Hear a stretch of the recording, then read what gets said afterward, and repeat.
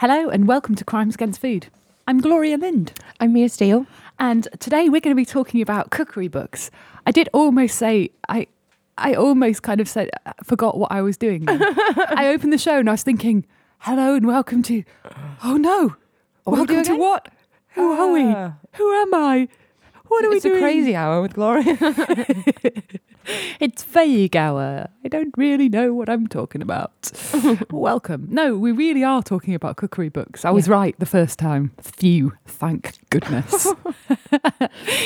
So we have, in our usual kind of rebelling against the typical Simply Syndicate style, we did a bit of research and we have materials present. You can hear the books landing heavily on the table. Oh God, feel the weight of all that knowledge. Oh, look at all that knowledge. That's just recipes galore. Yeah, and some patronising kind of editing as well. So kick us off then, Gloria. What are we talking about? Well, we're talking about cookery books. I think first thing to lay out here is you're either a recipe cook or you're not. Mm-hmm. And I am most definitely a recipe cook because I'm kind of, I learned from my mum cooks, my grandma cooks, so there is a kind of, I learned like practical techniques from her, but also since I was a little kid, I have loved to just experiment. And I think a lot of the things, like if I try a new dish for the first time, sometimes I'll do a dish specifically because I want to learn that technique. And so I'll get the recipe to get the proportions. Yes. Or I'll make a dish from a recipe once and then I'll know how it goes. Definitely. And from then I can, I have the basics of things that go with things and techniques that you'd use, or you can just flick through a kind of mental repertoire. So I definitely do that. My mum is not. Really. She's not a recipe cook. I know, it's totally galling because she remembers ratios. Oh no. So she'll be like, shortbread is blah blah blah and pastry is like 2-1 or whatever it is. I don't know what the ratio is because I look it up. And her pastry is amazing and it's really annoying. I need to have a talk with your mum actually. I know. I think she does. I mean, apart from being naturally stylish, she does, like you say, she knows ratios, and I think I might be somebody who would hold that kind of information in my head if I had somebody around to tell me in the first place. Well, maybe I should get mum's ratios for. It's mostly for it's baking ratios because baking it's a bit like a kind of it's a scientific experiment and you put 2 parts into 1 part or whatever. I can't remember though. I'm rubbish. But yeah, no. So I'd have that little thing of I had my very first cookbook. It was some child's cookbook of the seasons. It was great. I discovered Welsh rarebit from that cookbook. Oh, Gloria, that's so sweet. I know, and I got really excited about it. It was great, and cheesecake and what have you. But I'm darting about all over the place. I suppose we could.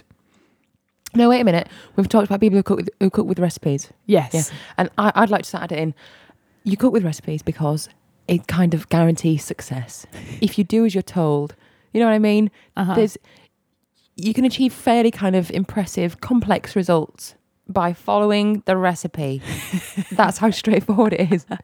Just don't mess with it until you've done it at least one time, and then you can start adding and subtracting and doing things like that, if it's not baking, of course. But also, I used to be a bit of a non-recipe cook. This is when I was just kind of, going through a little experimental phase as a teen, mostly because you can't afford to buy the 5th vital ingredient. So you think, bugger it, I'll just try it without, and I'll invent something else.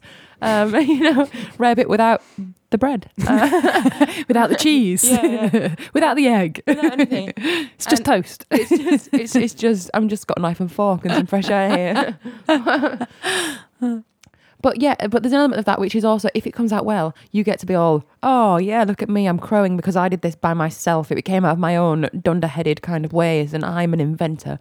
But the likelihood is that when you work without a recipe, you're going to fall short more often than not, and you're going to mess up more often than not. Especially compared to somebody who works with recipes. Yeah, especially when you're starting out, I think. I think when you're more experienced, you've kind of done it enough that black currants. Oh no, that's it, yeah. Black currants probably don't go with pasta. Or you're less, I don't know, because I'm quite conservative. I am less willing. There are some things that I just will not put together, or I don't like to have too many flavours on a plate. like when I used to cook with my friend Catherine, who's a great cook, but she'd always be like, great, let's throw in what I've got in the fridge. Be like, I'll roast some vegetables. Oh, let's throw in this and this and this. And I'd be like, no, too many flavours, only 3. Yes. Don't put in too many. But she's like, I love them so much. No. And you have to be rigid sometimes because it can ruin the whole thing. You have to have a balance, like everything else, like a good outfit. You need balance there, don't you? A good food is just like a good outfit. Well, it is if you can't afford to shop properly and you just sit indoors and eat all day like I do. I suppose now I could kick this off by saying of a little bit of a crime. For this episode, I decided that I wanted to talk a bit about a kind of genealogy of cookbooks, which is, for me, it's like a lot of the... When I was looking at my shelf of cookbooks, I was thinking, this is really interesting because a lot of the books I cook with are from the 60s and 70s. I cook with... Explains much. I wondered why I was eating. Your uncanny knowledge of aspic, for a start. Oh, no. And other things that have really waned on the popularity front. I know. I've yet to make any aspic, but I tell you, it's on the list, Mia. It's on the list. I want to try it. I've actually had aspic a couple of times. It's been pretty good. Oh yeah, no, right. I'm all about getting the moulds in. And you see, the other day I found this amazing thing. You can get like a mould for jelly that's like a ball. So it's kind of it's a spring mould. Yeah. So when you take it off, you get a whole round ball of jelly. Can you imagine how amazing that'd look if you had like 3 of them? They'd look like magic crystal balls made of jelly. That is actually fantastically cool. I'm so jealous. And just imagine, you could put like a hard-boiled egg in the middle of a mould and then put aspic in it, and then like you'd have like an egg. You would be a magician in the kitchen. But I have a question. The reason these things need moulds is that they are liquid in form when you first put them in. How did this thing work? I mean, if you put it in a funnel. Oh. You put it in a funnel into the mould. It is closed. You funnel it in and then it springs open. Yeah. Fantastic. So actually my egg idea might not totally work because it would sit at the bottom of the mould.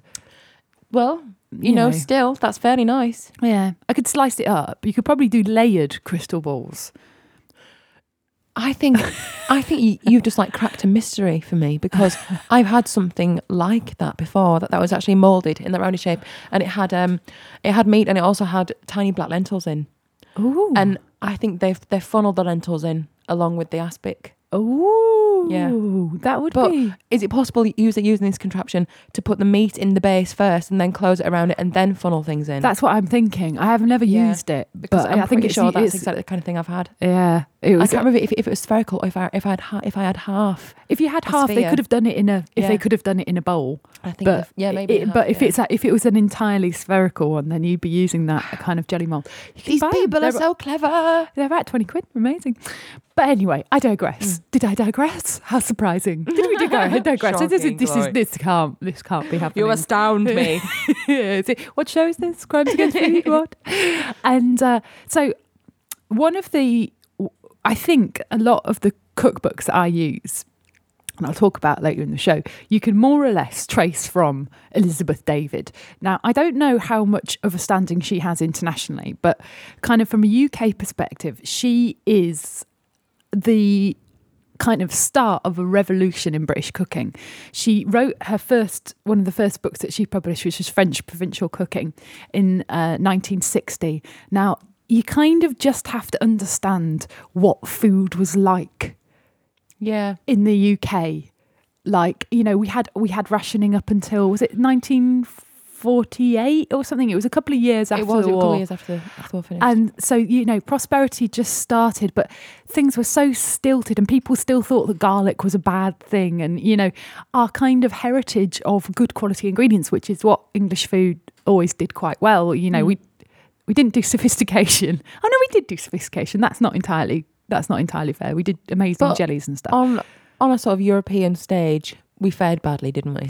Yeah, and I think that was unfair but in the 1950s, it was a very boring palate. And then this book appears on the scene, written by this woman who was an English literature graduate, and she'd kept house all over Europe, and she just had this encyclopedic knowledge of food. And some of the things that she says in the book, I'm like, oh my God, I can't believe you're saying this now in 1960. This is what people say repeatedly now. She's saying it's seasonal, food is seasonal, food is regional. It's about taking a quality of ingredients and all sorts of things like that. And, to be honest, I think a lot of writers that I read now are basically doing an homage to Elizabeth David. Absolutely. But I mean, let's not forget the 80s. There was a period of time when region and locality and availability was not an issue because you had the kind of the shoulder padded champagne swigging masses. Nouvelle cuisine. Yeah, and they got to have whatever they wanted, and that was the point. The point was, it was pointless. They were eating pointless food and paying huge sums for it. Yeah, she talks about that in the book as well. Does she? Yeah, because it kind of goes, she has a little addendum to it. But anyway, I'll talk a little bit more about the book. But I realise I have never read this book. Right. I can't believe that I have never read this book. I never have. No. I mean, I've known of it for years because you can't do research on cookbooks. You can't read a review on another cookbook without it somehow being mentioned. Yeah. Her name comes up. It's like she's like the godfather. Yeah, she is. She is totally the kind of the godmother of British cookery writing, I think. But I'd never read it. So I got myself down to Borders in town. I thought, let's go and find, quickly pick up a book, Elizabeth David. They're bound to have it. It's an absolute classic. And I tell you, I nearly had a bloody strop in Borders. What is this about?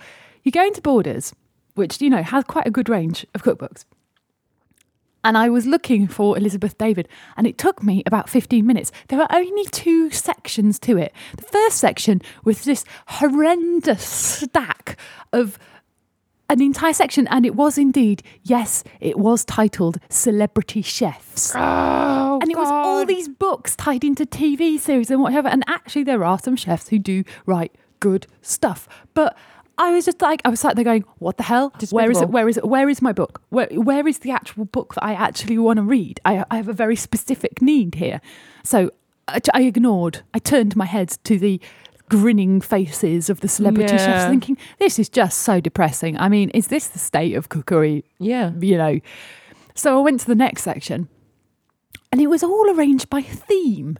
Soups, kind of French cooking, Italian cooking, smoothies. And I was just like, I don't want a themed cookbook. I want a cookbook by Elizabeth David. Don't you have a classic section or cookbooks by author? And what if I want some kind of random book that doesn't fit into any of your categories? Damn it, it was like the worst classification in the world. It was like, if I was a librarian, I would have been weeping into my I don't know what I would have been doing, but anyway. Into your cardigan. You'd been weeping into your cardigan. I would have been, as it was, I was having a rage. So. I was having a rage. But I finally found it.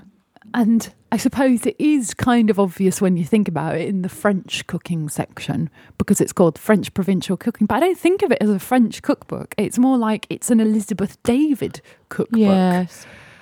But I can completely understand where you went there. And also it's because by the time you've got around to seeing the French cooking section, you're in a tailspin. You've seen 7 or 8 different sections. Well, what really offends me is that there's a section on smoothies. Yes. Or anything like that. It's blended fruit, you morons. Why not just have a big sign saying, buy a blender? Yeah. Go to Argos, buy a blender. It is that it's that thing of like, exactly, do we write a whole book about this? Yeah. Really? That's kind of people making mugs of people who want cookbooks. You buy a cookbook on smoothies. What do you really learn? Strawberries taste nice with cream. Blend it up. I don't know. But anyway, because it's true though, because in this, say, this Elizabeth David cookbook, this isn't just a collection of recipes of how to make things. This isn't just a collection of recipes. This is Elizabeth David. Just a cookbook. This is an Elizabeth David cookbook. Actually, I think any good cookbook worth their salt gives you more than a collection of recipes. It gives you an idea and a context of the cuisine and a way of approaching food. And I just have to give you this quote. I promise I won't. I could quite happily quote this entire book at length. I'm so glad I bought it. I'm so glad I did the research for this show because I am very happy to own it now. But this is a note to the 1977 edition that's kind of included. So the edition I've got has got of the French provincial cooking has got the introduction to the 1960 edition, 1977 edition, and the 1980 edition, which That's is so clever. It's so fascinating as well, because the 1977 edition, she has this. No, it's the 1983 edition. She has this whole section on nouvelle cuisine. And how that is linked to French cooking, and whether it's a good thing or not, and all of this stuff. And so it's like a kind of social history of food as well. But anyway, this I just kind of have to use for inspiring words. So this is Elizabeth David in 1977. When it comes to using the recipes, my inclination now is to try harder than ever for quality. A little fine olive oil, or true clear stock, or double cream from Jersey herds, or a few fresh eggs laid by decently fed, humanely reared hens go a lot further than twice the amounts of third-rate makeshifts. Sybil Bedford said it all when she wrote that Escoffier's injunction fait simple, much invoked since I quoted it in these pages, doesn't mean fait slapdash. That goes for our choice of raw materials just as much for their preparation and cooking. You see, Mia, we're right. Yeah, we're just vindicated there. Yeah. Vindicated. This is what other people call snobbery through the ages.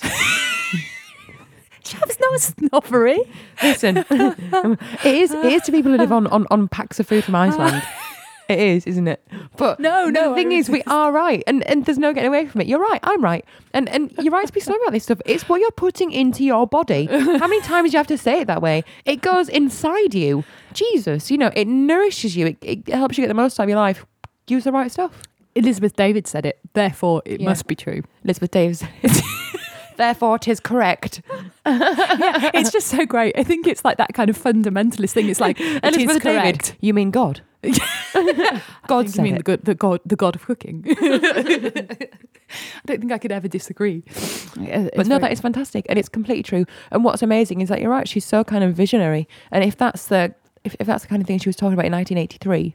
Yeah, 1977, that one. Well, that was 1977. But then to go back to the whole nouvelle cuisine thing, obviously I'm familiar of the actual kind of, the birth, the French kind of revolution in food that was nouvelle cuisine, and the whole kind of the fancy pants aspect of it, but also the fact that it was so wild and experimental, and they were trying lots of fabulous new things.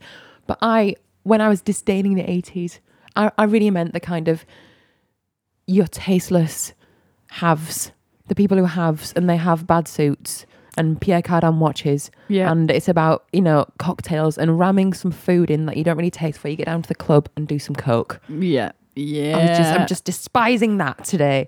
Anyway. Mike, you said that you could have kind of I was just thinking, there's a whole section of cookbooks, and it comes from like the smoothie cookbook, is the pointless cookbook, which is invented to accompany a new piece of technology. Now, I have a little place in my heart for the microwave cookbook. I saw one of those in the market the other day. I almost picked it up, and I thought, no, that's £2, and it will take up a whole huge space on my bookshelf, and I'll just be looking at it forever. Never read it. I did flick through one of those. Will was trying to persuade me that I needed to keep it, and I was like, look, I would if the recipes were interesting, but it is just mostly how to make carrots in a microwave. It's so exciting that we have a new way to make carrots. That you've kind of made this whole cookbook, and I can't imagine oh God. I think there are probably a few things that a microwave does very well, but like a whole cookbook. I'm gonna have to go into researching kind of like the improbable machines to use for cooking things. How to make a 3-course meal with just a kettle. Do you know what I mean? How many courses can you make with just be using boiled eggs? I guarantee you there will be a cookbook made from it. And I have to say, these are probably one of the cookbook crimes. Is those bloody useless cookbooks. You're like, why did he even bother making this? Yeah. It's just like a cash-in kind of thing, and there's not a great deal of research gone into it. It's just like, and they haven't even, it's when they haven't road tested the bloody recipes, because if you do that thing where you do follow the recipes to the letter and they're not actually good, and they fail, then it's really, really annoying. That is really annoying. Because then you're left going, is it me? What did I not do? And you literally, because it's happened to me, you rack your brains thinking, which step did I miss out? And okay, to be fair, that one time I did miss out a fairly vital step, but if I had baking powder and it had gone wrong, Yeah. I've done that. Memorable. Twice. Oh God, that's so harsh. You know what, I forgot the last time, I think I told you this before, I forgot to put the yeast in some bread I was making. I was making somebody dinner. I forgot to put the yeast in. I'm sat there waiting impatient for the bread to double in size. Totally didn't. And I was like, oh God, I don't understand. And then I saw the virgin unopened packet of yeast on the side. I was like, the deep and lasting shame. I wouldn't have minded, but for once I looked fairly capable. I had an apron on everything. Curse you! Leaving out the fateful ingredient. But you've got 2 books with you. What books have you got? I brought, purely because I read lots of cookbooks. Like you, it's a bit like, you know, it's sort of, I take them into the bath and everything. I just love them. It's how, you know, it's just the wonderful way to relax. And I brought 2 because I was thinking about how different people are now in what they demand from a cookbook. I think a lot of it is, like many things in our day and age, very lifestyle orientated. As in, this is what you could be like. This could be you. These could be your beautiful brown svelte hands nursing a mango like it's a child on the front cover. Yeah, and I wonder how many people actually cook from them. Oh, like exactly. Especially those celebrity chef ones. It's like Precisely. they're selling a lifestyle. I do agree. And so I brought with me the Penguin Cookery Book. How kind of bloody plain and simple is that? The Penguin Cookery Book. This is the you want to learn to cook. This is the book for you. Over 500,000 copies sold, so it can't be terrible. Actually, what it does have is no pictures. I mean, none. I think there are like 3 tiny sort of drawings. Like, hang on a second, I'll find one for you so you can see it. Yeah, I have a very similar approach. And this is one of the more complex ones. Mia's showing me, this is a great example that she's showing me as well, because Mia's showing me a page with a kind of very interesting kind of line-drawn picture of a lobster with some diagrams pointing towards it so you can tell which bit you need to tick off. Gills, stomach. Yeah, that's as far as it goes into it. Yeah, there's no messing about there. There's really no messing about. But what's actually fantastic is that this book, it's got 850 basic recipes. It does things like, it will say it in the very beginning. If you want to make puddings, pies, peel, core and chop your fruit.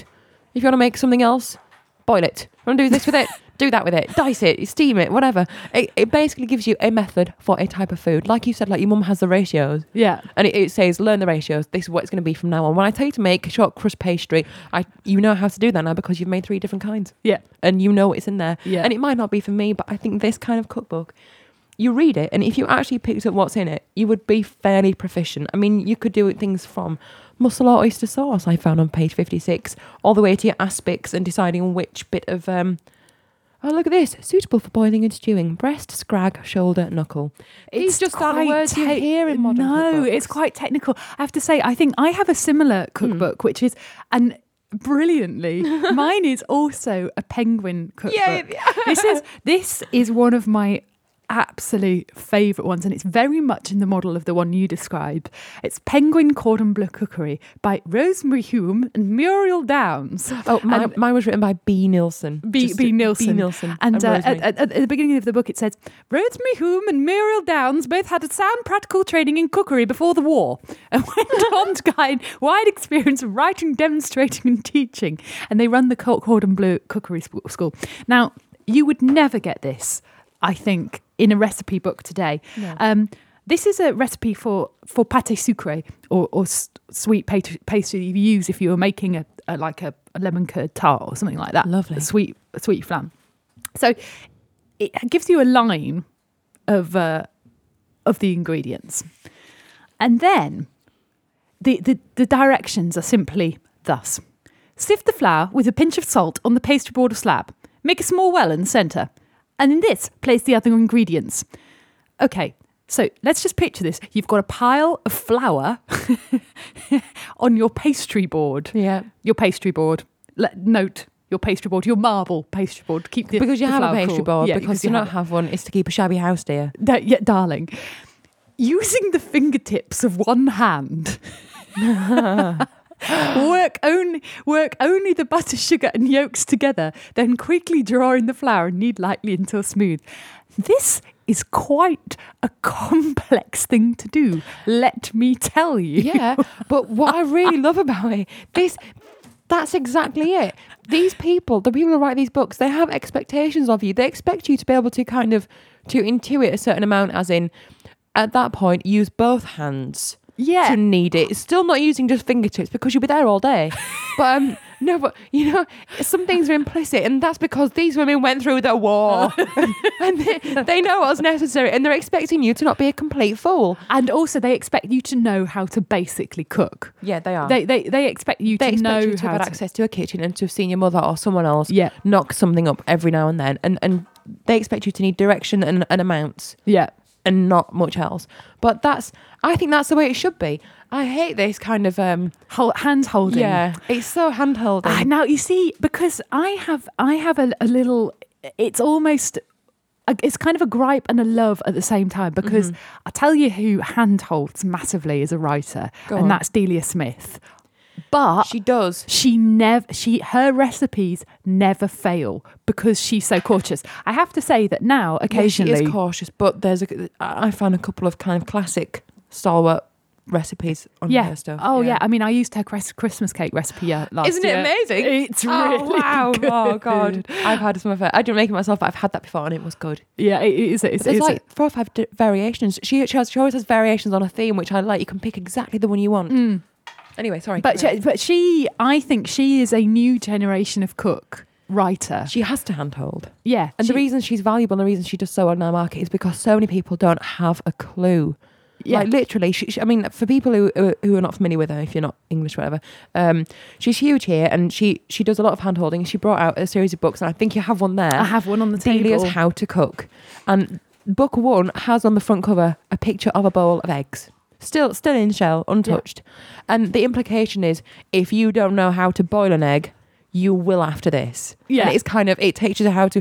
But what's fantastic is if some people know how to knock up very complex meals like a bolognese because they've been shown, no one ever teaches them how to poach an egg or to make a real proper omelette. And to do it so that the eggs aren't desiccated and dried to death. Yeah, exactly. Whereas she will talk you through simple things that make you seem fairly sophisticated when you know them. Yeah, and she does have a thing of. She does seem to have a thing of relying on kind of slightly faddy ingredients, which I kind of like. She'll get an ingredient and get really excited about it. Yeah, and you know, and that will be featured in the recipe. So sometimes you do find yourself going, do I really have to go out and buy whichever blooming thing that you've decided? That's my one gripe. My other gripe is that sometimes she'll be like, brown something in a pan, then take it off and set it aside. Now do this and take that off and set it aside. I'm thinking, God's sake, woman, how many pans do you want me to have on at a go? Yeah. But, you know, I'm coming at it from a point of view where I'm like, I'm confident I can skip this step and I know why she's doing it. I'm confident I'm willing to skip that. But if you know, the reason she does it is because it means it's absolutely foolproof. It won't go wrong. That's it. You're not having to juggle things. Yeah. You can take your eye off it and leave it alone. It's not going to spoil in the meantime. Yeah, yeah. So, you know, it's kind of, I have that thing with her. I kind of think, sometimes I think she's so bloody fussy. And then at the same time, I think she's great because she never goes wrong. She's a good one. She's, like you say, she's very classic. But then, again, she was in the press. Was it last year? Or was it this year? Where she had another cookbook out. This wasn't the How to Cook series. This was something else, I think.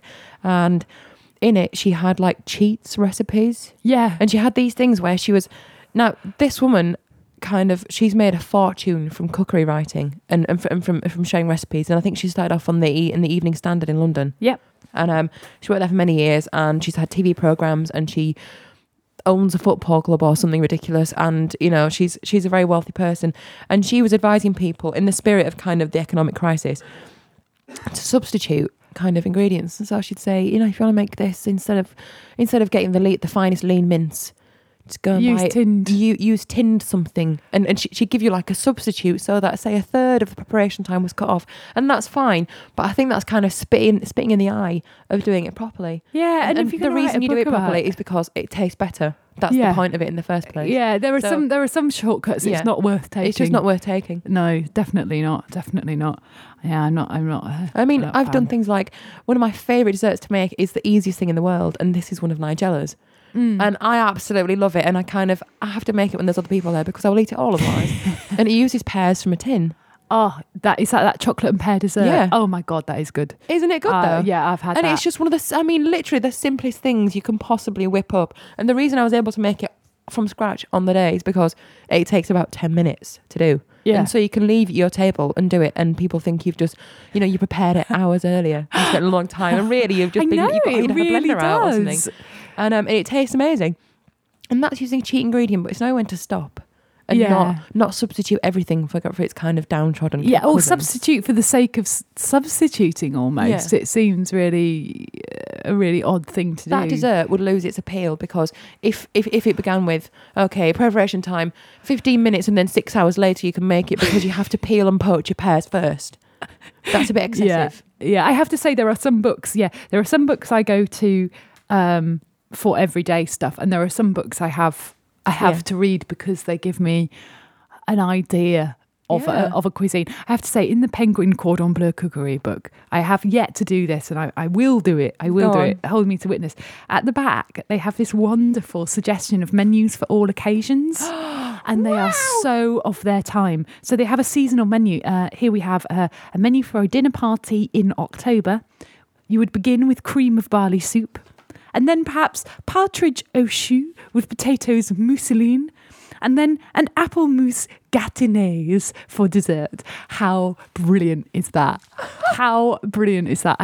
So I'm kind of going to make. I think I'm going to have to make myself a 1960s dinner party. Yeah. With the that's amazing. The menu. What you've done is you've put yours down and you've made me pick up my Penguin book. Listen to this. This is the chapter 23, planning and preparing meals. Now, I'm not even going to read out what it says in there, but I'm going to read you the section headers. Menu planning guide. Oh my God. That's followed by the servings implied in every mention of every recipe. Kind of, a pint per person per day, unless otherwise notified. Blah, blah, blah.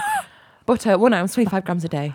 And modifications as in substitutes and things. Fats which do not contain vitamins A and D are not an adequate substitute. This is how the knowledge is here. This is insane. It's amazing. Isn't it amazing? The next section is palatability. The next one is digestibility, cost, time and labour saving. I am going to steal this book off you, Mia. It's absolutely fantastic. Listen to this. Recipe suitable for a children's party. Beverages, rhubarb sherbet. Oh my God, rhubarb sherbet? Yeah, it is. I want to know what plain sandwiches is. I think that's just bread and butter. Open sandwiches, toasted sandwiches. Filled cheese scones, watercress radishes and crisp celery. Wow. But you see, this is what they gave kids back then. No wonder they were so healthy and thin, and they're living into their 90s now. All our kids are dropping dead of kind of morbid obesity. Because they weren't given radishes and watercress and crisp celery at a party. Jellies and cold puddings. It's fantastic. Everything in here is kind of amazing. Oh, wow. Anyway. It's a great one. To contrast with that, I'm going to my Feast Bazaar book. Now, this is one of these books. It is a feast for the eyes. Yeah, you can hear the kind of the weight of the pages as Mia turns them over. It's extremely visual. Very kind of high quality. Every page has something that is not even relevant to, say, the recipe you're talking about. It's just designed very well as well, isn't it? It has about 7 pages at the front that are the introduction. And that's I think that's a bit excessive. But the guy who wrote it is actually very respected and runs a kind of famed Indian restaurant. Oh, right. In London. And he did a lot of travelling through India, Morocco and Syria, and this is the result. And it is wonderfully written and it is beautifully photographed, but listen perhaps to this. overly designed. Contrasted to this. When I think of my time in India, Morocco and Syria, I consider the amazing things I learned, the people I met, the food I tasted, and the new ingredients I discovered, as well as learning how to use familiar ingredients in new ways. By taking me deep into different cultures and lifestyles, my travels have highlighted for me what truly are the important things in life. Family, food, and good health. The world is an amazing place. Oh my God. And so it just, whole thing. I've literally picked that out at random. It is that is how it is the whole way through. And it's practically, you can hear him rubbing his legs with glee. It's like, oh yeah, try sheep's head, try everything, just try it, bend over. It's fantastic.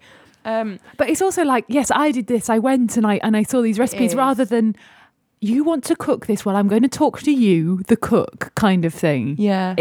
It's almost a travelogue as well. It's very much that way, and it's desperately appealing. And you read it, and you do want to make everything in it. But I think there's a lot of things in there that I will never attempt. Yes, because for me, it's more recipe porn That's the book I would take into the bath and lay there and think, oh, look at this, isn't this beautiful cardamom and something else, cardamom and pears together in a flan, and delicious, that's true. you know. And I would read it, but when I want to know how to make short crust pastry perfectly, fail safe, I'm picking up the Penguin Cookery book. This is it has isn't everything it? you need to know in there there. are those two categories. There is the food porn category, and there is the actually, I want to know how to make something. I used to have I have to say that most of the recipe books that I've picked up, I've decided that, I mean, Elizabeth David probably does go down for food porn as well as actual things. I think she's everything. Yeah, she's all of that. But I used to have one which was, the recipes never bloody worked, but it was a fascinating read. It was Kenny's Cajun Creole Cookbook. A, I could never get hold of any of the ingredients. And B, it just didn't. I could never get hold of any ingredients. Yeah, well, no, he'd kind of be like, "Oh, what you need is," because it would be like southern. It's food from the south. Yeah. You know, the things that you want, like hot sauce or kind of all this Cajun seasoning and stuff like that. You know, kind of a few years ago, it's actually quite hard to get hold of. You know, it's still really hard to get hold of chipotle chilies here in the UK. It is. So, all of that, it was just totally foreign. But also, I have to say, I tried a few of the recipes and they just don't work. I'll tell a lie, there is one recipe in that book that I still more or less use, and that's his technique for fried chicken. Ooh. Which, I still use. But the rest of it didn't work. And I kind of seriously modified his approach for that as well. It was a weird one because he was a restaurateur, but it just didn't seem like he'd. I don't know if the book. Maybe he was like, people, it's not going to be interesting enough to read about the actual techniques I use. Maybe I'll make up a few really glamorous things. Yeah, or maybe it was like, this is all about my personality and having a chat and what have you. It did make me wonder if he'd been pissed when he wrote most of it. And what? I mean, there is a recipe in there for squirrel. Clearly, it was not meant for cooking. Well, you see, some people, in the south, they trap squirrel. Do you like that? They see where I went? Oh, I tried an accent. Shame on me. Yeah, crimes against food, crimes against accent. I'm sorry. You're just perpetuating the thing. I have no one to last not week want it was you. You did a corking one. Never mind. Yeah. I'm trying to deflect attention away now from my appalling attempt. Deflect away. I'll accept my crimes against accent. Gloria's worse. Gloria's much worse than me. She does it all the time. But. Oh, no. So, yeah, it's the whole kind of people. It really annoys me when people I actually respect, when I read their recipes and then we talked about this before, the overexposure of the celebrity chef, the chef who becomes a celebrity, and then the celebrity part of his career overwhelms the chefing part. And so that you can see them trying to claw back some respect. And they do have, like, okay, I'm going to say it, Jamie Oliver. I happen to like his recipes. I think the man provides really good recipes. They tend to be fairly simple and easy to understand and presentable. And it's things you're not intimidated to attempt yourself. They sound really tempting when you're even reading about them and listening to the names of these things. And I made a few of them and they've all worked really well. But his profile these days puts me off. And so for that reason, I don't read the book. It's weird, isn't it? It's because there is so much personality in cookbooks, and some of them, I mean, I will go to different cookbooks depending on what personality I need or what kind of different thing they offer. But if you see too much of that person, really, you don't really want to read any more of their books. And also, they don't want someone kind of in your face, kind of shouting about it. I just don't need that. I mean, the thing is, we could literally kind of dismember every one of these people and everyone, because everyone has their weak spots, don't they? And so there's somebody like, it always makes me laugh. I love to read Nigel Slater's recipes. I love his recipes. Now he is he's a cook who, this is brilliant. He's been to my grandma's house. No way.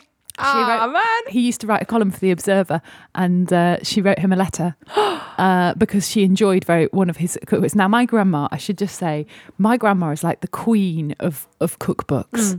She has a library of cookbooks. She's been collecting them since she was, maybe 30 or something. And shelf upon shelf of cookbooks. It's just the most amazing thing. But so she's a kind of, and when I always think of Elizabeth David and Jane Griggs and cooks like that, I kind of do think of my grandma, because she's very much influenced by their cooking and a kind of similar generation and what have you. Yeah. So it's I get a real picture in my head of how that is. And she also is an English literature teacher. So she's kind of literate, intelligent woman who loves the writing about food as much as she loves food. Anyway, she wrote him a letter about some recipe he'd done, and he was kind of so charmed that he, the next time he was up that way where she lived, he came round to hers for dinner. No, it was for lunch, sorry. Oh my God, she cooked for Nigel Slater. I know. Did he enjoy it? Yeah, well, you know, of course he did. Yeah, well, she is an amazing cook, but how brilliant is that? That's so nice. Oh, Nigel. Oh, and he's a very nice, he's a very nice man, and he is someone who surprisingly, he writes extremely accessibly about food, but his food is not simple. He is very, I mean, he does some fun. He did write one cookbook which was about simple food, but the other ones that I've read of him, they're extremely rich, the recipes. Yes, they are. And he's a proper French trained chef. And his technique, he is proper technique. The thing that is apparent with his food is that it's very, very rich. Yeah. Very rich. That's why,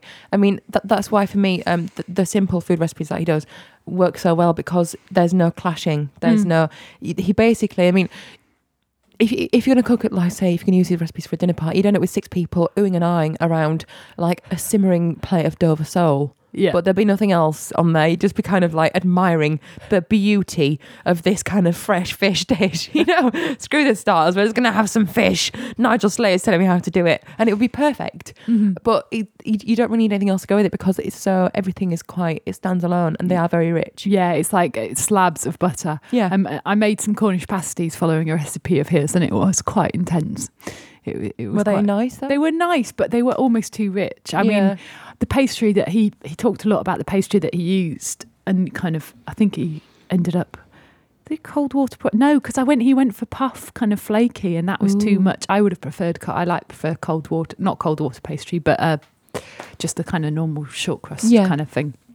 So yeah, that was my only gripe with them.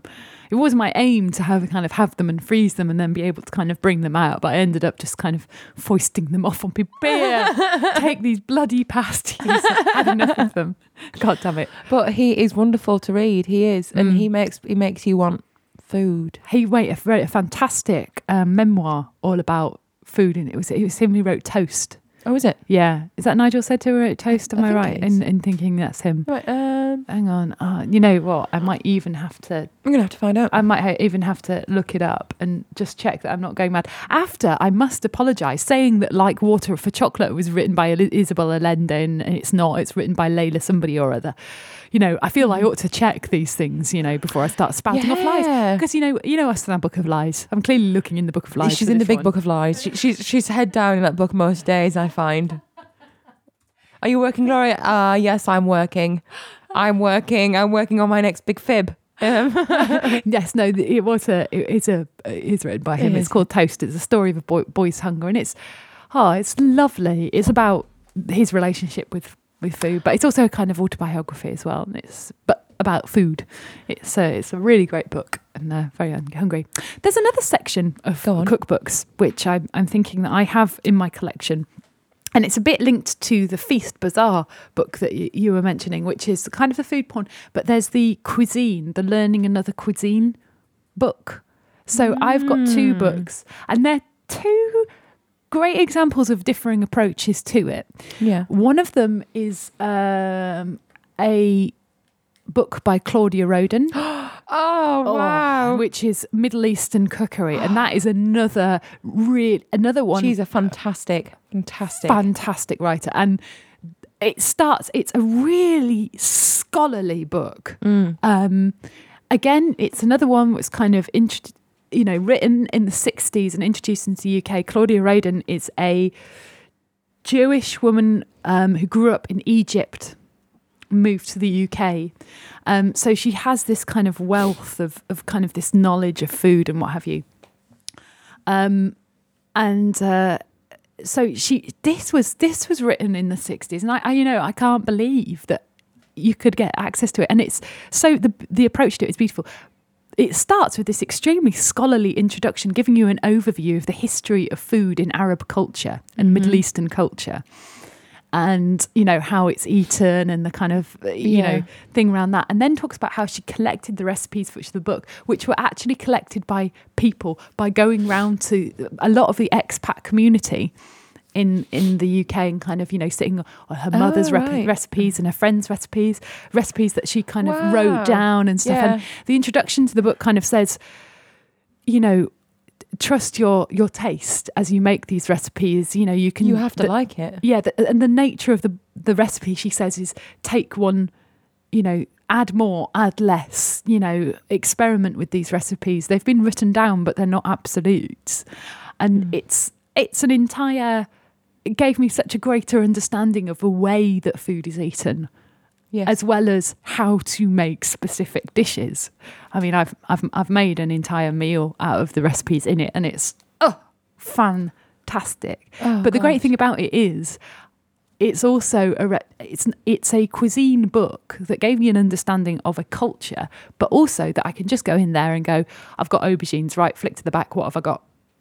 What recipes contain aubergines? I can make this every day, which is a great one. And then in contrast, I had I've got a book which I really like, which is, I think it's Kylie Chung, and it's a bit of a celebrity chef one. Right. She was on TV and she did a series called Chinese Food Made Easy.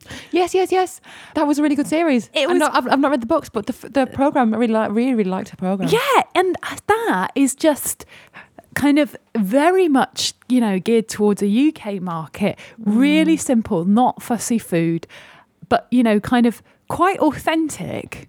This is how to make. This is what it's about. It's about the kind of the kickback against our version of Chinese food, because there's this whole kind of horrible takeaway culture. Yeah. And Chinese food really suffers. Yeah. In the translation, and everything is fried.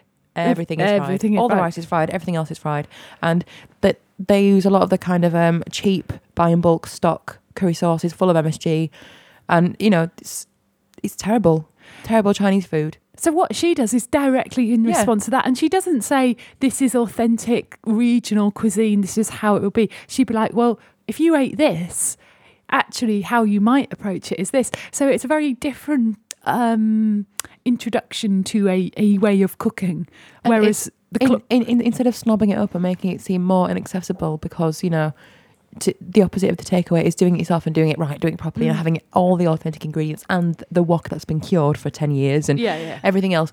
But she's making it so that you will give it a try. Yeah. And you do feel like you can handle most of her recipes without being patronising and without selling it out completely. I think that's my thing. Yeah, I think she did. Yeah, she did a good job on it.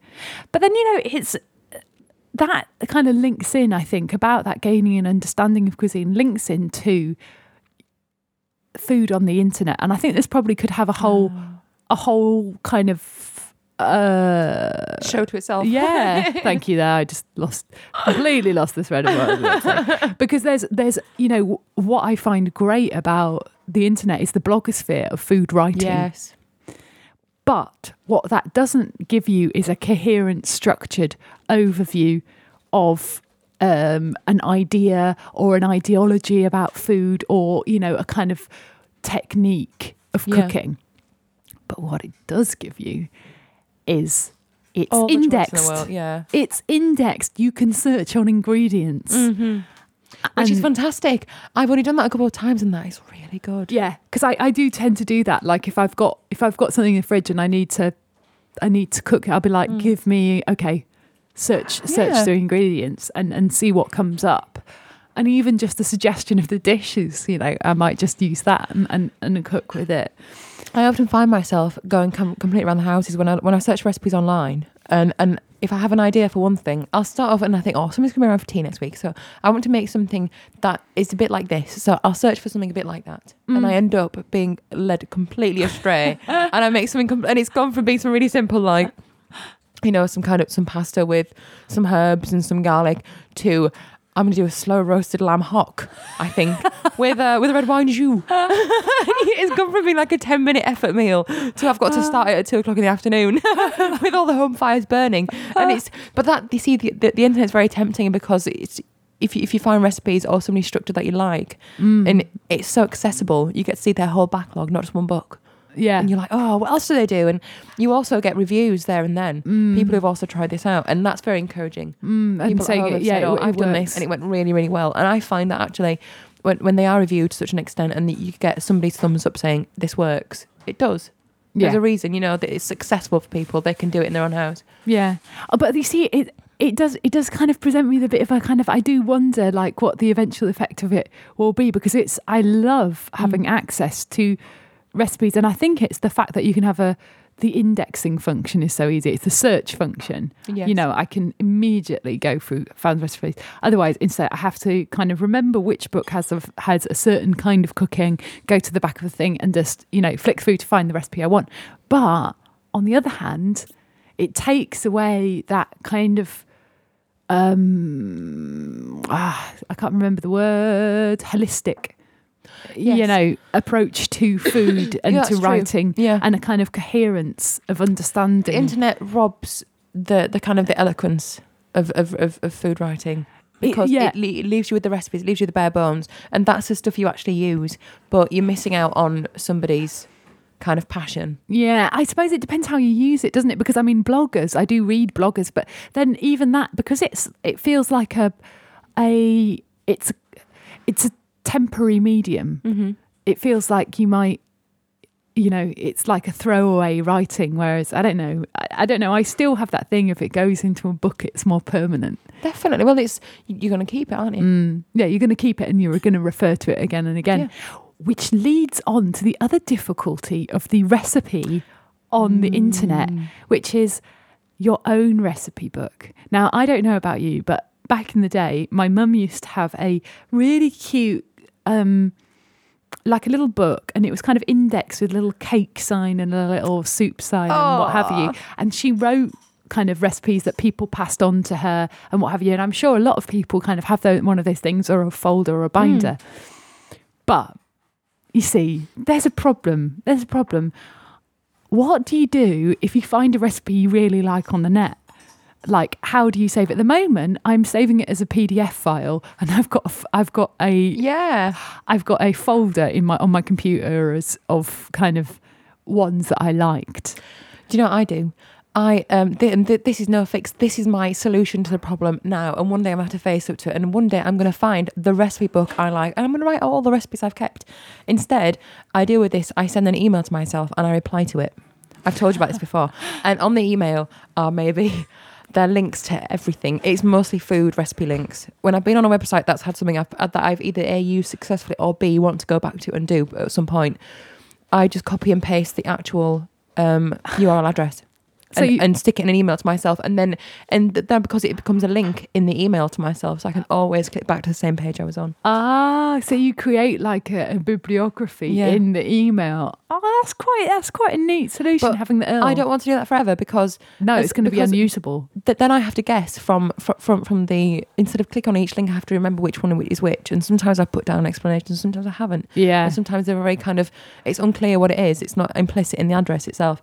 And that's tiresome. So I want to get to a point where I can either print them out in an attractive small format and paste them into something, or write them out myself. Yeah, I don't think I want to write them out myself. I don't want to transcribe that amount of recipes. But what if, and also, like if you're in a newspaper cutting or a magazine cutting, you want to keep that recipe. You see, that's the problem. I've yet to find those cutout recipes, or when I've printed the recipe out to use for cooking, and I'm like, well, that worked. I may as well keep that one. Yeah, because you put them in a ring binder. It's not satisfactory, is it? Not. It's not satisfactory. I want them in a book. Is transient, isn't it? Yeah, and the paper falls off it. It gets tired and old, and I don't like it. It's too big, and perfectly sized. Yeah, A4 like that is too big as well for the kitchen. I mean, I could get an A5 ring binder, I suppose, but I don't want to. I've actually seen a book that was a recipe book. But I didn't buy it because it felt very contrived. Well, really? We see, I'd kill for a little recipe book. It depends, though. What I really want is it to be a little bit like a photo album, and have a little thing where you could slot in. slot things in. It had that as well. These things exist. They do I exist. don't have one. I say they. I saw one. I saw one. I was in a shop in London. I saw it there, and I was thinking, should I? And it felt like all the work had been done for me. And I was like, no, there's no challenge there. There's no challenge there. I've got to be hard. I need to construct this myself from the raw materials. Though there is one thing about writing it down, which is in my mum's cookery book. There's some painstakingly copied out by me, aged 8 or something, recipe for like orange cheesecake and stuff, and slightly wobbly handwriting. Gloria, you're too cute. Yeah, it was pretty cute. And so looking back at that, having your writing of that and recipes which friends give you as well, which will be like, oh, it's just blah blah blah. I think that kind of exchange of recipes is really nice. So there is something to be said about writing it down. I just don't know if I'll ever be asked to do that. I find that I don't often take recipes from people, but what I will take is a method. Yeah. If someone taught me how to marinate the turkey in a way that they did it, and it gave it a particular taste that I really enjoyed, and then they passed it on to me. I'm not sharing it with you, but there you go. It's basically it's another ratio thing. Yeah. There's like 5 different parts. You stick it all and you leave it for an hour, and afterwards it tastes like they did, and it was it's fantastic. And that's the kind of thing I do like to get from people. We have one of the recipes that we have recipe books that we have to hand is clearly one that you'd kill to get your hands on me. Oh, it's so cute. It's so cute. It's a little exercise book, and it has a picture of a cake on it, and it's Cookbook by William Tristram.